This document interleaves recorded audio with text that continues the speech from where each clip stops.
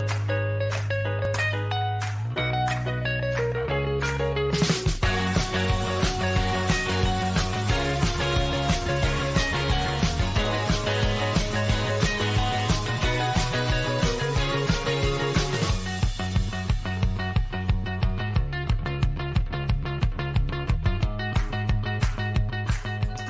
morning, everybody. Welcome into 104.3 The Fans Coffee Break. Football is officially back today. We are so freaking excited, even though we won't see the Broncos play for a few more days. DMac, football is still here. Real football. NFL football.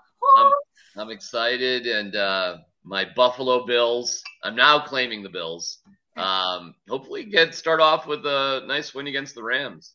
Listen here, DMac. Football is back, and you're acting like you have to go to detention for 2 hours. No, I'm excited.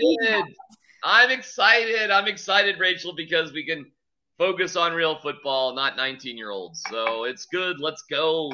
Let's go. Okay, we're going to get into picks later. Sean Drotar is going to join us here in a little bit, too. But we have to talk about some news coming out about tonight's game, is that Matthew Stafford underwent elbow surgery this past offseason. This news just coming out, which is kind of surprising, DMac, considering we haven't heard anything about it. But yet, here we are, night one, and we're finding out he has surgery. I thought it did come out he had. So this is the first? This is coming out?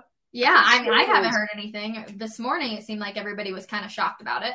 Oh, okay. I could have sworn there was something about him having some sort of injury stuff and coming back from, but I could be wrong. But yeah, Stafford's been kind of banged up throughout the years. I feel weird on this. I guess it is new news, but it feels also like that. Oh boy, what am I thinking about? I don't know. But I always thought he had been hurt. So I guess I'm not all that shocked, although maybe I'm just disillusioned. I think there was information out that he had hurt his elbow and that he was dealing with pain throughout it, and that it was, So Jake Shapiro on the back end, he says, we found out earlier he was hurt. He played through the pain in the Super Bowl, but not the surgery. So we do find out that he got the surgery. All right. Yourself, DMac. Do you think that's a big deal? I'm not surprised. Like, football players go through pain all the time, and they deal with pain, and they play through pain. But it's just surprising that it's kind of coming out right now. But also being in the media, I guess I shouldn't be surprised, because this is always when these things kind of leak. Yeah. Well, that's a nice little secret to keep under your hat this long. Mm-hmm. And I wonder if it was, a big secret this long, why it's coming out now. Yeah. But he's like the Broncos, the Rams don't play any of their starters in preseason, so you have nothing to gauge it off of. I know, for example, like the surgery to Randy Gregory, Broncos weren't announcing that. Sure. That kind of came out through a variety of leaks, and nobody was really supposed to know it. But, we haven't seen Randy Gregory play. We haven't seen Russell Wilson play. We haven't seen anybody play. We haven't seen it's a complete mystery. What's going to happen on Monday night, and perhaps with Stafford as well. I'm so are you going to pick the Bills then? Are you going with the Bills? I'm so torn, DMac. Like I said, though, we're going to get into this because we're also going to get Sean Drotar's pick for later tonight. So we're going to get into it, I promise. But we need to go back to yesterday when Emmanuel Sanders announces his retirement. And we've got a clip from this press conference that I think the world needs to see involving DMac. Go ahead and play it. Courtland Sutton's now a captain. Yeah. So, did you view yourself? Of course, you had the famous fight with him and the whole thing, but But I would assume you're still. Stop. Hey, but you want to know what's crazy? That's my boy now. That's my boy. We talked on the phone like 2 weeks ago. So we did. It was nice. Yeah, exactly. DMac. What on earth are you talking to Emmanuel Sanders about? The fact that he's saying, that's my boy right there. I need details. Well, Emmanuel and I had a beef, a pretty big one. That was very public. And we squashed the beef. I'm assuming that this happened before I came into the sports media world. It was a long time ago. It was actually years ago. Literally years ago. And you don't hold on one second. You don't have to share the details, but I need to know, was it based off of a question that you had asked him? Because you are known for Okay. No, it was based on, I was being critical. I saw some stuff and I was critical of some of the ways he was being a leader. Okay. And I guess we'll just leave it there. And then we kind of just went back and forth. And it was actually a pretty dramatic moment. He came into studio and we just face to face. And Zach Bai was actually there. He was filling in that day. And we just expressed how we felt about each other right to each other's faces. And neither one of us held back. And it was brewing for a long time. Okay. But here's what I think is important with the relationship I have with Emmanuel. And the reason I even asked that question, because it goes back to, I think, the amazing way that Emmanuel Sanders had sort of grown throughout the years and what leadership skills he was trying to impart to the Broncos, who he won a championship. He's a high level player, but then he's dealing with like Cortland Sutton and a bunch of younger players. And how can they appreciate what it takes to actually be tough, how to lead, what to do, that sort of thing. So maybe I kind of, butchered how I asked the question. But what I wanted to say is, what have you seen with the guy that you had a fight with in terms of leadership stuff to the point that he's named a captain? So, all right, I'll give myself a C- for question asking purposes. But I certainly wasn't trying to stir the pot or saying something confrontational. It just came out kind of quirky, I guess. What I wanted was a take from him about Cortland Sutton's leadership skills and what that meant for the future. And if you play his answer, it's actually pretty phenomenal what he talks about. And then I asked him about what is toughness, and he went on and on about what it takes to be mentally tough. So really it was a very, very football sort of oriented question.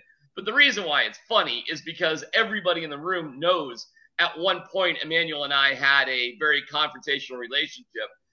But I'm as friendly with Emmanuel. This is no joke. I am as friendly with Emmanuel as I am with any player who has any ex-player of the Broncos that exists out there. And I like Emmanuel quite a bit. And we did talk just a couple weeks ago at length, and he told me he was going to retire.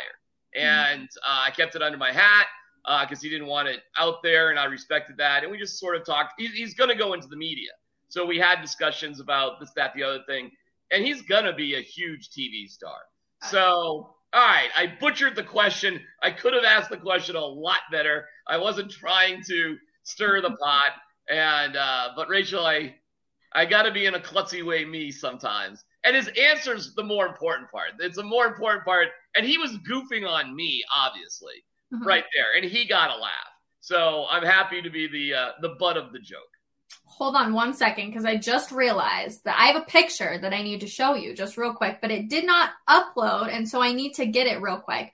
But going back to your question, what did you like about what he said about Cortland Sutton? Because really, he talked about him being the man, being the dog. Oh, yeah, because on the surface, it's not obvious what Cortland Sutton's leadership skills are because he's a relatively quiet guy. And when he was asked, he was talking about leading by example. The insight that Sanders gave to me was Sutton does everything perfectly all the time. He does the little stuff the right way, and he has the ability and he has earned the right to actually go up to guys, pull them aside, and say, hey, man, you should think about doing it this way or that way, or this is the right way to do things. And by the way, I think that's what Sanders was trying to teach Sutton with the times that they were together too. Emmanuel's a very old school sort of guy, and he's a big time underdog, an incredible athletic player who played for a smaller guy, played on the outside, which is unusual. Usually it's much bigger players playing on the outside, smaller guys are in the slot. So the degree that Emmanuel's overcome the odds, plus he's had some crazy injuries too to go along with everything else, is actually pretty remarkable. He believed in doing things a certain way. He had a disagreement with Sutton about that one day out in practice. They did have a fight. This is back with Joe Flacco being the quarterback. Emmanuel did get traded later on, but I thought his answer was pretty amazing. He actually said, there's nothing I can teach him Cortland Sutton, because Sutton's already learned those things and he's already doing them. And I think and then he praised Coach Azzani too, the receivers coach, for being a great leader and a great coach in terms of teaching the right examples to the receivers that are being passed down through the years. So I thought it was pretty cool. And I won't question Cortland Sutton being a captain based on, he's been voted as a captain by his teammates, and he's getting incredibly high praise from Emmanuel Sanders. And Sutton is coming off an injury and then a year where, it always felt like that injury was hurting him. And now he's the number one receiver on the Denver Broncos. So a lot on Cortland Sutton. And if you just go down the line, Rachel, whatever Emmanuel has passed on to Sutton, theoretically, you would think Sutton needs to pass on to Jerry Jeudy. And so it goes. And I thought it was cool. Down the line for sure. Okay, well, I want to show you this picture real quick. This is the look that I screen grabbed from the video of the way Emmanuel Sanders is looking at you. Are you kidding me, DMac? Well, that's funny. Okay, I'll take it. It's funny. I talked to Emmanuel after the press conference too, and I congratulated him on his career. And he was off to New York. He didn't officially announce what TV deal he's doing, but he's going to be with the TV network doing football stuff. And he wants to slowly integrate himself back into the workforce one way or the other. He's putting a high priority on spending time with his family, his kids. That's why he's living here in Colorado. And it was super cute when his son asked him a question during the press conference as well. So I thought it was, for what it's worth, I thought it was a great farewell press conference. He has personal relationships with tons of media people. I think he came off. He had some very honest moments about his career and had some laughs, and we had a back and forth. I mean, it was the total package. Well, let's go ahead and talk about one of those moments where we got a clip of him talking about his experience of when he decided to come to Denver. Go ahead and take a listen. I remember Andy Reid had left, and I don't want to keep talking about this story, but Andy Reid had left, and I'm sitting there, and we were trying to work out the logistics because I wanted to sign a 3-year. They wanted me to sign a 4, and I told them, no, I'm only signing a 3. So Andy Reid leaves. He thinks I'm signing with the Chiefs. All of a sudden, I'm telling him, I get the call in the facility that, I can go to Denver. I tell him I'm going to Denver. So I'm there in their facility, and I remember telling him, I kind of want to just go back to my hotel and figure out the situation. I don't know what I want to do. I might sign. I don't know. But I was just trying to get out of there so I can go really celebrate because I'm about to go play with Peyton freaking Manning, the sheriff. You know what I mean? So they wouldn't let me out of the facility. So I remember trying to leave, and I remember Andy Reid, I see his car just flying down, right? It was flying down. He hopped out what is going on? And, I don't care to go into too many crazy details, but that's just how close it was because I was literally sitting in that room I'm about to sign. I remember calling all my family. I told them I'm about to sign with the Chiefs, and it didn't happen. I ended up coming here, which is the best thing ever. How different it would be. We welcome in Sean Drotar. Sean, thanks so much for hanging out with us this morning. But how different would the NFL have looked, and this Broncos team even, if Emmanuel Sanders had never come to the Broncos, instead would have been a Kansas City Chiefs, Sean?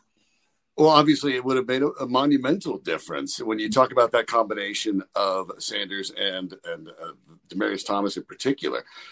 The combination was impactful because not only could Peyton Manning find those targets at any point in time, but Sanders at times was able to escape double teams. You had multiple 1,000-yard receivers. Would it have stopped the Broncos from winning the Super Bowl? Maybe, but certainly an impactful player over the span of time in which he was with Manning. And then even remember, he had 1,000 yards with Trevor Siemian at quarterback. So definitely an important player for the Broncos. DMac? It's a great question. I think, how valuable are wide receivers when you have a great quarterback? And that is kind of the chicken or the egg sort of argument. How good was Peyton Manning? Could it have been anybody? Or did he really need those special receivers? I don't know. That's a tricky one. It did seem like Peyton Manning made a lot of receivers pretty cool, right? He created a lot of great careers and got a lot of coaches and other players paid. But that being said, if we're going to look at Emmanuel Sanders, you probably should look at the total record You should look at how productive he was with the Steelers and Antonio Brown, and even his contributions with the Saints, 49ers, and Bills, by the way. He was an important player on all those teams. And did all those teams go to the playoffs? I think they might have. I mean, San Fran went to a Super Bowl. I mean, if Jimmy Garoppolo doesn't overthrow Emmanuel Sanders, they may win the Super Bowl. So you could say maybe Sanders is actually – Manning is terrific, but Sanders helped boost it to another level. Also, with Demaryius Thomas, he had that rare gift of size and speed. And Emmanuel didn't have the size, but he did have the speed. So while you could just throw an out to Demaryius Thomas and he could take it for 40, 50 yards, right? Sanders wasn't quite like that, but his degree of toughness and his willingness to take a hit and go for passes and get hit, that's why I asked him about toughness, how he defined toughness, because that's what he had. And then you look at the combination of DT and Emmanuel, and you should, rightfully so, compare it to Rod Smith and Ed McCaffrey, and look how well the two of them work together. So you can make a significant argument that having two great guys like that on the outside can make all the difference in the world. The tricky part, here's the tricky part. How do you justify paying high-priced wide receivers? What's the value of that? And once they paid Demaryius and paid Emmanuel and Manning wasn't around anymore, then it was just like, well, what are we doing here? And then you can't do anything. And I remember time quickly with Demaryius Thomas and Eric Decker, and that was with Tim Tebow. And look at their numbers with Tebow and look at the numbers with Peyton Manning. I mean, it's absolutely through the roof. It's a great question. I don't have a significant answer for it. I just know the impact of Sanders with DT was different, and they did win a Super Bowl compared to losing a Super Bowl without Emmanuel Sanders. That is true. Called themselves Thunder and Lightning. But it leads to a very interesting question a lot of people have been talking about. We talked about it a little bit yesterday on Coffee Break. I actually put a poll out on Twitter. Should Emmanuel go into the Ring of Fame? 60% of people said no. 40% said yes. Sean, what do you think? Not immediately. Andrew Mason over at DenverFan.com wrote a terrific piece about exactly this yesterday and put a lengthy list of players that the Broncos need to eventually put into the Ring of Fame, even maybe before Emmanuel Sanders. And that list is pretty long. So the Ring of Fame itself, obviously, they're either going to need a smaller font when it comes to those signs in the building, or they're going to have to add another ring. There's plenty of room for the plinths outside the stadium. There's room for more of those. But Emmanuel Sanders, one day, perhaps, not in front of a lot of more deserving candidates that were with the Broncos for a longer stretch of time. The impact was definitely significant, but you could I feel like I'm talking against Emmanuel Sanders' record, which I'm not trying to do. But he was the number 2 receiver for a moment in time for the Broncos, in which they were very successful. But I think there are other players that are more deserving. Down the road, I don't think I have an issue with it, as that Super Bowl 50 team hopefully gets joined by another one in the next few years with Russell Wilson at the helm. Ring of Fame, 1,000% he should be in, but so should Ed McCaffrey. Yes. And if we want to play this game, okay, Ed first, and then so go ahead and put Ed in. So by the time it's 5 years down the road, Emmanuel Sanders can go in as well. It's long overdue for Ed. I don't understand why he's not there. There's plenty of room for names. I'm rolling my eyes at that. And the combination of Rod Smith and Ed McCaffrey absolutely were critical for the Broncos winning 2 Super Bowls. The combination of Demaryius Thomas and Emmanuel Sanders were absolutely critical in winning their 3rd Super Bowl. Guys, they've only won 3 Super Bowls. What are we talking about here? So I give a extra nod to anybody who is part of those teams. So there'll be a lot of people going into the Ring of Fame, as far as I'm concerned, for the Broncos from the Super Bowl championship team. Derek Wolfe certainly should go into the Ring of Fame. Give me some other key guys on that particular team. Vaughn, of course. Vaughn's got to go in the Hall of Fame first ballot. And Demaryius Thomas. You know what I'm saying. So the answer to your question is yes, but to respond to Sean as well, you're right too. Like Ed McCaffrey needs to go and perhaps some others. I really don't. What are we doing here? Who cares? Put 1 million guys into the Ring of Fame we love. What are we doing here? Why be so choosy here on the Ring of Fame? there's no limit on it, right? I mean, you can do it as many as you'd like. So that, catch all the way up. Read Mace's article over at DenverFan.com. You'll see, the Broncos all-time interception leader, Steve Foley. He's not in there. John Mobley, the centerpiece of the Super Bowl, whatever the Packers on the defense there. Not in. Put him in. Rulon Jones, one of the top 5 guys. Put him in. Guys everywhere you could put in there. Gary Kubiak. Put him in. Joe Collier, put him in. Left and right. There are so many guys that they could do it. One of these days, I guess you just grab a dozen guys and go for it. And well, here's the problem, real quick. Here's the problem. They put in John Lynch, okay? And John is in the Hall of Fame. He's a Tampa Bay Buck. Yes. He only played 4 years, and not only did they put him in, they kind of put him in right away. So the Broncos organization themselves kind of opened this door. And I love John, and I'm not saying he doesn't deserve to be there, but I'm saying if you're putting in John Lynch, and he never was part of a Super Bowl championship team with the Broncos, how are you leaving out Ed McCaffrey and Emmanuel Sanders? Yeah, shades of Ray Bork a little bit hanging in the rafters at Ball Arena as well. But see, I'm fine with Ray Bork there because he was a critical part of them winning a championship. Absolutely critical. For 18 months. He's a Bruin. But that's fine, but do you actually coalesce and win the Stanley Cup without Ray Bork? I don't know. I don't think so. I mean, it took 7 games against the Devils back in the day. And again, the Avs have only won 3 Stanley Cups. The guys that should be considered from this team that eventually get their number raised up is plenty. There's probably at least 5 or 6 guys from that Avalanche team that you couldn't win without. Kadri's number should probably be retired. How long was Kadri with the team? Don't tell me he wasn't as important as Ray Bork was for them winning a championship. Yeah, and that's where you run into that slippery slope, right, DMac? That's where you run into the John Lynch type situation. So is there precedent? Of course, this always happens with rings of fame and halls of fame, right? Everybody looks at the one person who's maybe lowest on the list that maybe shouldn't be in there, and then that becomes the bar of entry. And the truth of the matter is it's a little more nebulous. It changes from time to time. And the Broncos, I'm sure, will catch up. And Emmanuel Sanders, if they feel he has his day, then he will. And I certainly will celebrate it as much as anyone, because obviously those Broncos Super Bowls, as DMac said, there's only been 3. And you don't know when the next one will come, if it'll come. So, yeah, remembering the people that you couldn't win without, it is important. It's exactly what rings of fame are for. Rachel, what would you do? I don't know, because I see the point. Ian in the comments said, not sure he has the longevity to be a part of the Ring of Fame, but it doesn't take away anything part of his career. So it kind of ties in a little bit. I think, yeah, why the hell not just add a bunch of the names? It doesn't matter. There's really no reason not to have them. But there was also, Ian in our comments said, what about Chris Harris Jr.? Should he be added? Yes. Yeah, well, he hasn't officially retired yet.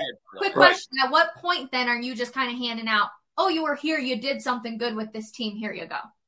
That's where I kind of, you know what I mean? Well, we're not putting Jarvis Moss in the Ring of Fame or something. We're not throwing Trevor Siemian in the Ring of Fame. He was on the championship team as a backup quarterback. We're not putting Brock Osweiler in the Ring of Fame, even though he was critically important that particular year.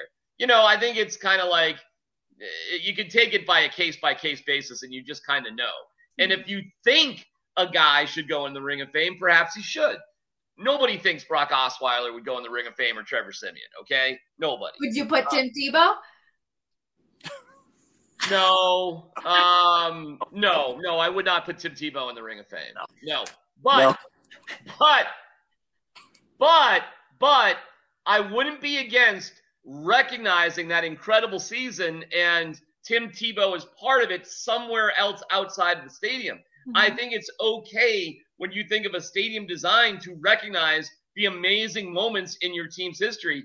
And you can't tell me if there wasn't maybe a statue is too far, but if there was some sort of memory of Tim Tebow being with the Broncos, you can't tell me that wouldn't be a popular place for fans to go visit, think about, talk about. It needs the magical 8-8 season. Let's make sure you memorialize that. But it needs to be like a plaque with the catch against Pittsburgh. You know, yeah, and a lot of Matt Prater as well, I guess, too. You know what you could do? Here you go. You could memorialize something outside the stadium about the play to Demaryius Thomas. That's fine. How cool would that be? You That's could fine. set some display or some memory about that play because it was absolutely iconic.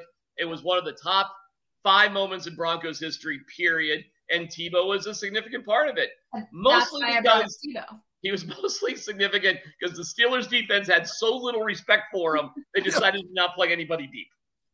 Yep. No, 100%. Okay, well, we do have to tell you about an awesome opportunity for your student athlete with Redline Athletics Centennial. They have a brand new state-of-the-art training facility that you can take your student athlete to and you can enter in. Today's the last day to enter in at denverfan.com. Again, brand new state-of-the-art speed and agility training facility. Take your student athlete. So maybe one day we can be talking about them here on Coffee Break. This is an awesome opportunity. denverfan.com. Definitely check it out. Today's the last day, everybody. So definitely go enter in. But we do need to talk now about tonight's game because NFL football is back. So I want your picks. Who are you taking, the Bills or the Rams, Sean? The Bills. I think the Bills are the favorites to win the Super Bowl for a reason. They are a complete team. I'm concerned about Matt Stafford's elbow. When you're a quarterback in your 30s and you have a mystery elbow injury, that then generally doesn't bode well. It's kind of the Von Miller Bowl as well. And I will generally side with the team that actually has Von Miller. Now that's Buffalo. But this would be a fun game. I think it's a good measuring stick for the rest of the AFC in particular. And I'm excited to watch it. Obviously, we'll be bracketing it. DMac, of course, will have the drive before it. Sandy and I will be on immediately afterwards. Excited to see it. It's finally football season. We made it. Hallelujah. DMac? Oh, it's the Bills. And it's probably the Bills and not all that close. And the Bills are they're an unreal team. They are favored to win the Super Bowl, and I think they will win the Super Bowl this year. So if you're going to win the Super Bowl, you should start off with a tough road win, and that starts tonight. So I like the Bills.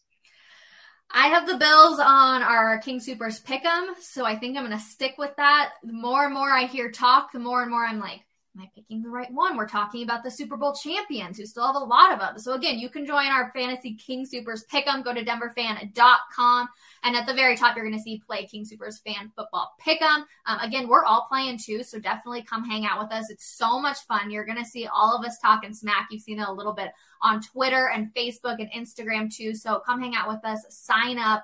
Play King Supers Fan Pick'em with us. It starts tonight, you guys. Football is back. I cannot believe it. I'm so freaking excited about it.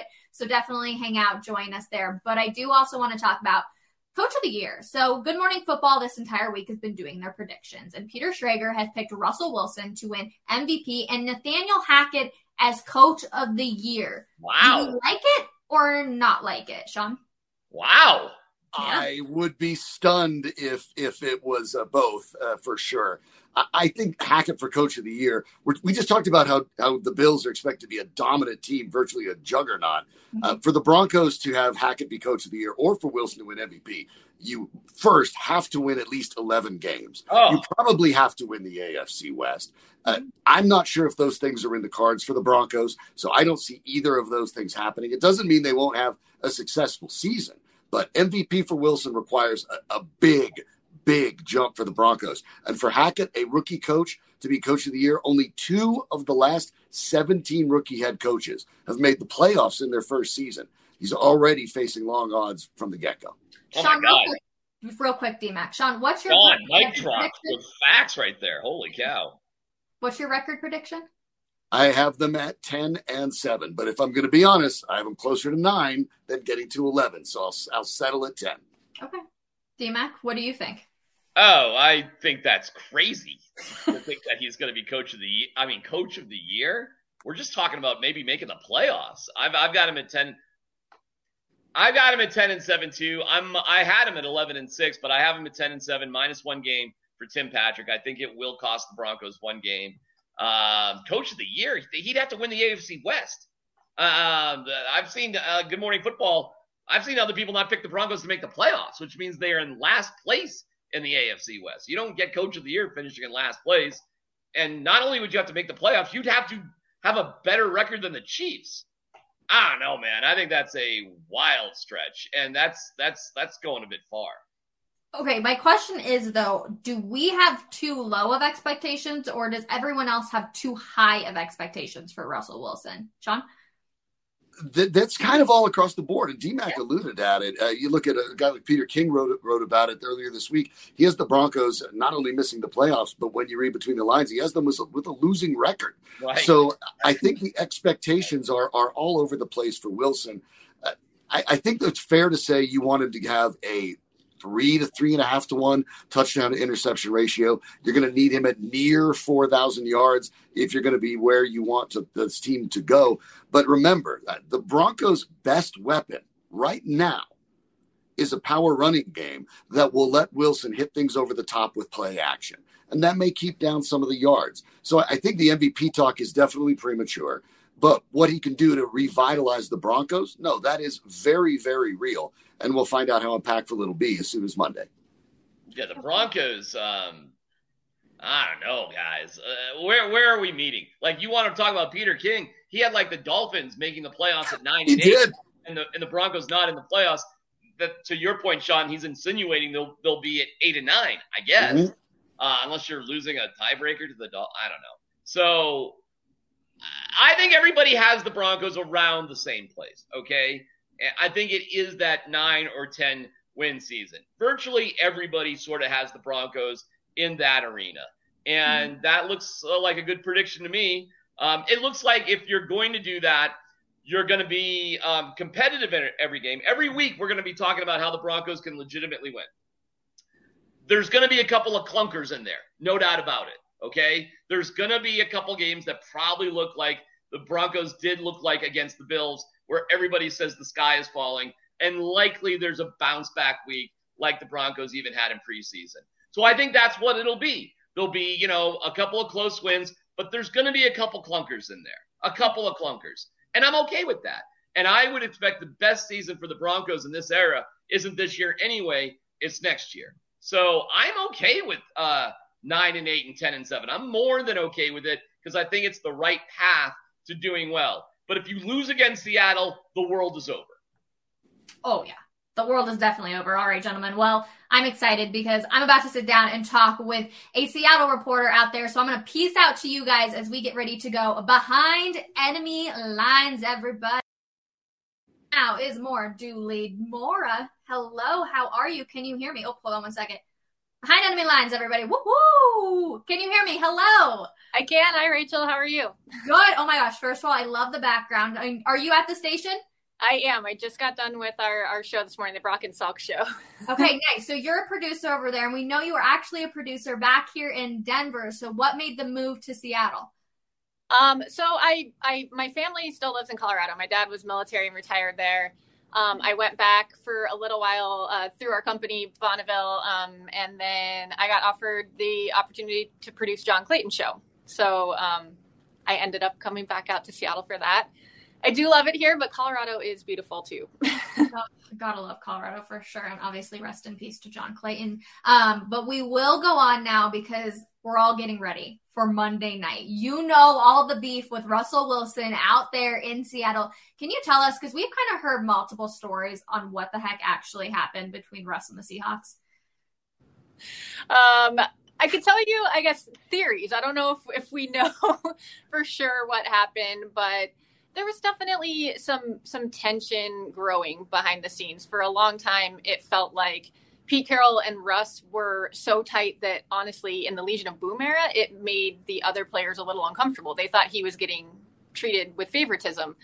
But in recent seasons, you started to just hear little things in press conferences after games where, Pete's saying Russell shouldn't have taken a sack there, and Russ is saying that maybe the offensive line isn't doing as much as they should for him, or that, they were doing fine until they started running the ball over and over again. So you started to feel kind of that disconnect. And I think that he honestly just thought that Pete Carroll was never going to, they coined the phrase out here, let him cook, but let him play the game that he wanted to play. I think that he felt they needed to give him a better offensive line, and they seemed to think that they had worked on that. I don't think that Russell agreed with that.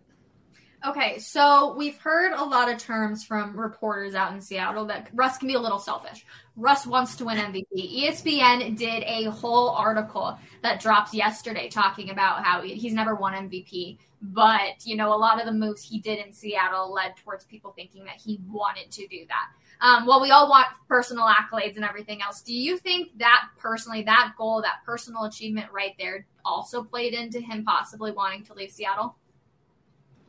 Definitely. I think that and I don't think there's anything wrong with him wanting to win an MVP, by the way, when he puts in a lot of work. I don't think anyone ever, even though there have been some fans that didn't like the way things went down, I don't think anyone ever doubted Russell's work ethic. Mm-hmm. And when you put in that kind of work, you want to see those results. And I understand that he wants to leave a legacy, but it's just, I don't know. I think that there was more of the issue was with him coming across as maybe not genuine with his teammates, at least. I don't think that they ever thought he was selfish. It's not a problem for them that he wanted to win those accolades, but I think there was just a lot of maybe being one way in front of the media and being another way with their teammates. And I don't think that there was a lot of like really good close friendships formed where they're hanging out off the field or anything. It was just it's very much a business to him.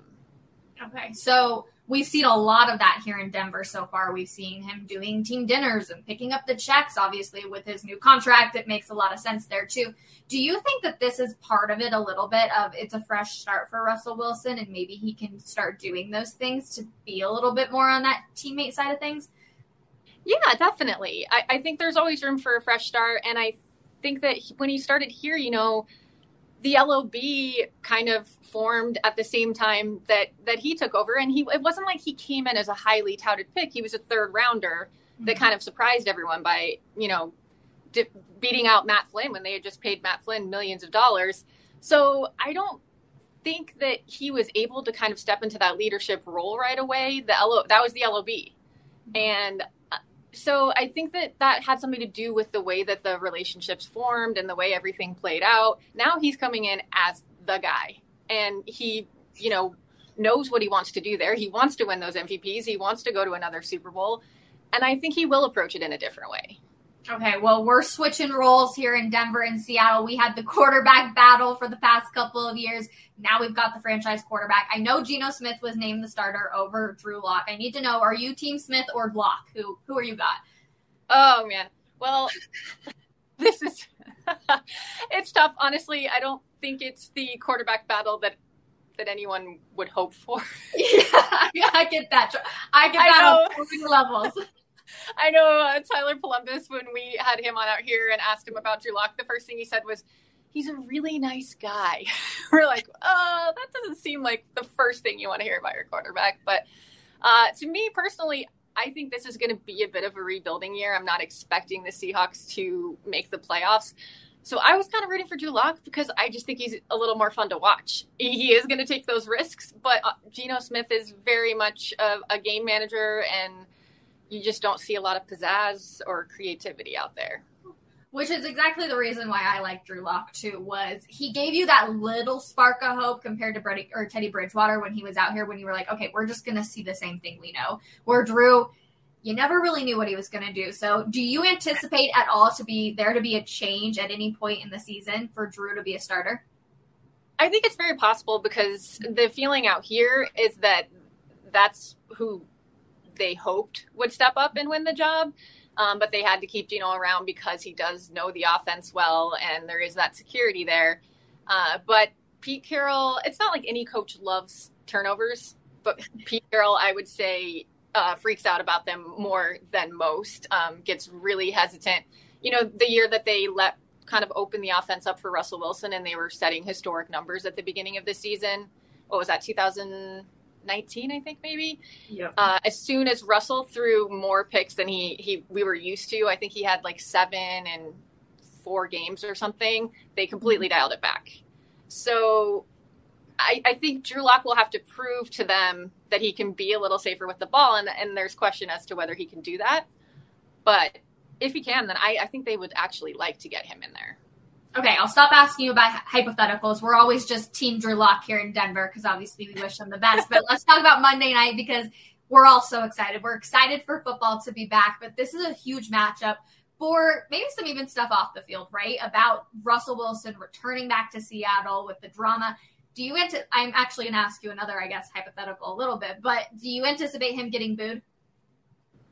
I do.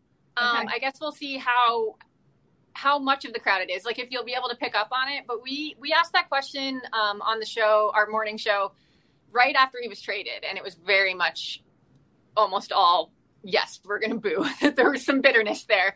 But we revisited it this week, and it still seems like there are a lot of people intent on booing. I know Tyler Lockett made a plea to the fans that they should realize that this is a business, and he did his job and moved on. But I really think that we have the fans out here they call the 12s that are kind of the most diehard, passionate ones, and it's a loud stadium, and I think they're going to be out there. And we also actually on the Brock and Salk show this morning had Joe Buck on, and he said that he and Troy Aikman have already spoken about leaving a silence at the beginning of the game so that you can hear that, because they're expecting that from the fan base. Oh my gosh. Okay. Well, I hope they still do that. Yeah, I'm definitely interested to see how that's going to go over. But who's a player that Bronco fans should be on the lookout for come Monday night who could make a big splash?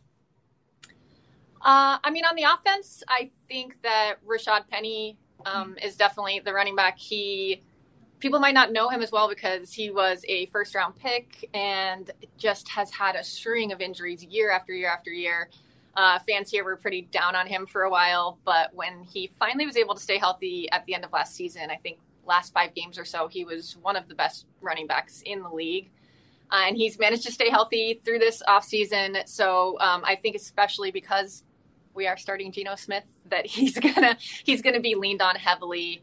On the defense, I think it could be interesting. It looks like they may go with Tariq Woolen, one of the rookies at cornerback. We don't have that set for sure yet, but I know a lot of people are thinking they're leaning that way.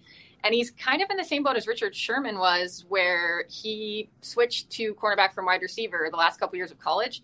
He's still really new to it. And I know a lot of analysts, like when he was coming out of the draft, thought that, yeah, he's going to be good a couple years from now. It's going to take some time. And he's impressed enough in camp. I think that they might start him. So could be a rough start to go up against Russell Wilson right away. Oh, definitely. He is very talented. Okay, well, we're excited. I'll definitely keep that name in mind.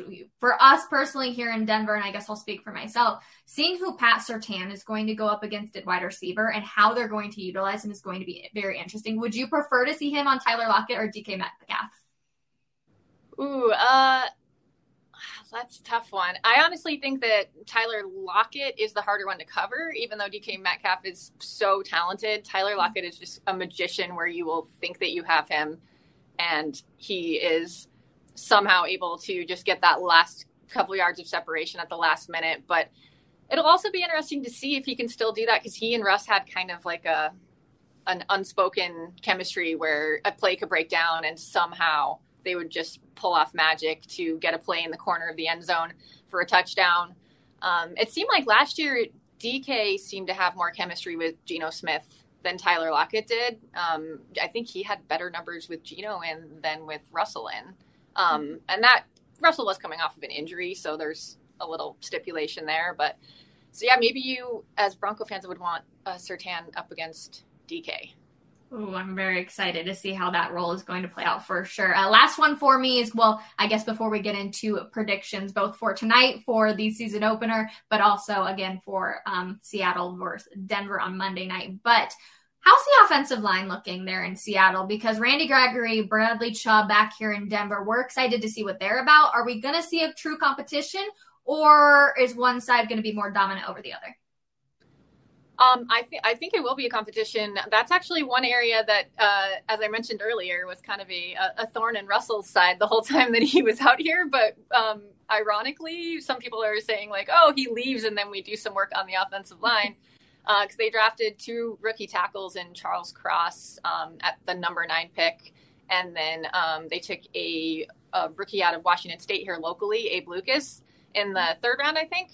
they have been really good in the preseason. And I know it's just preseason, but that's kind of a position where you can at least see if someone's pancaking a guy repeatedly, that there's something there. And so they are replacing Dwayne Brown, who, was one of the best left tackles in the league.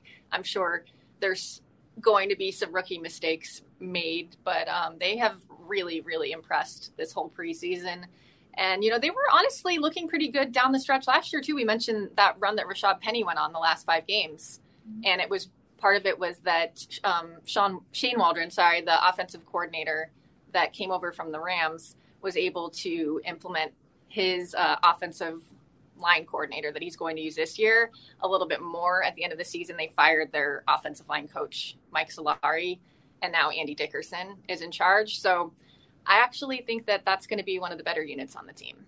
Okay, well, we'll look forward to it. Let's get into game picks. So we'll start with Monday night. Who you got, Denver or Seattle?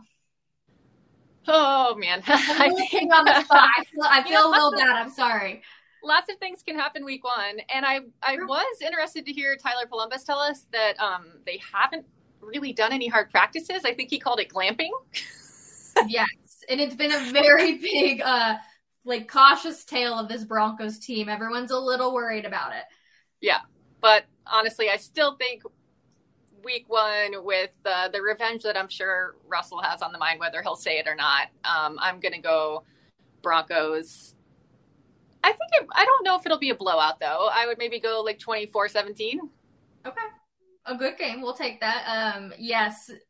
We could talk about the Russell emotion again, because he said that there is no emotion in football, which I roll my eyes to. But let's get into tonight's game because NFL football is back. We're so excited. Who are you taking, the Bills or the Rams?